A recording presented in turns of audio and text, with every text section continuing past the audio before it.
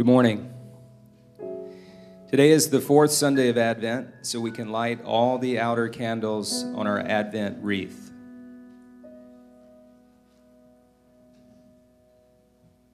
Jesus said, "I am the light of the world. Whoever follows me will not walk in darkness, but will have the light of life."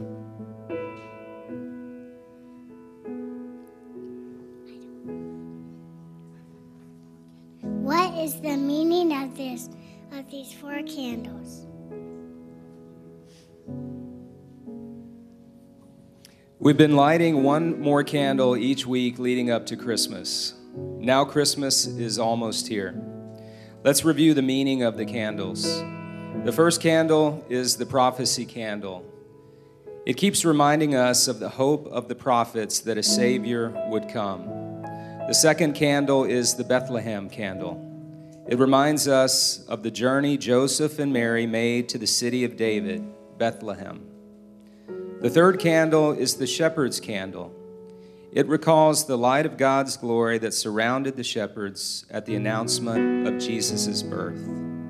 And now we've lighted the angel's candle.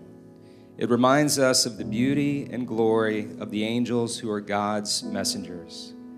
They brought the good news that God's Son had been born. Now look how bright our Advent wreath is. Our wait for Christmas is almost over. On Christmas Eve, the center candle, the Christ candle, will be lighted too. Let's read some scriptures about all of this. A voice cried, Isaiah 43 through 5. A voice cries in the wilderness, prepare the way of the Lord. Make straight in the desert a highway for our God. Every valley shall be lifted up, and every mountain and hill be made low.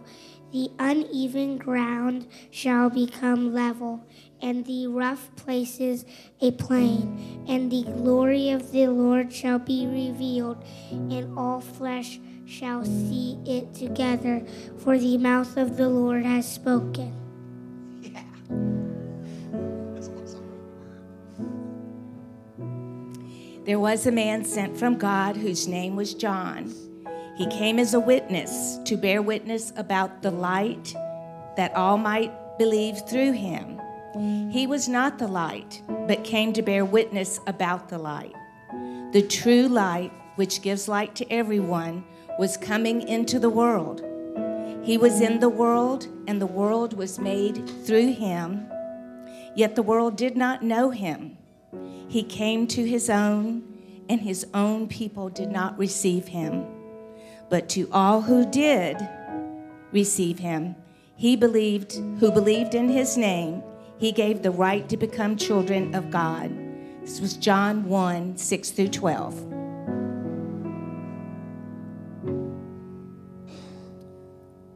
Please pray with me now.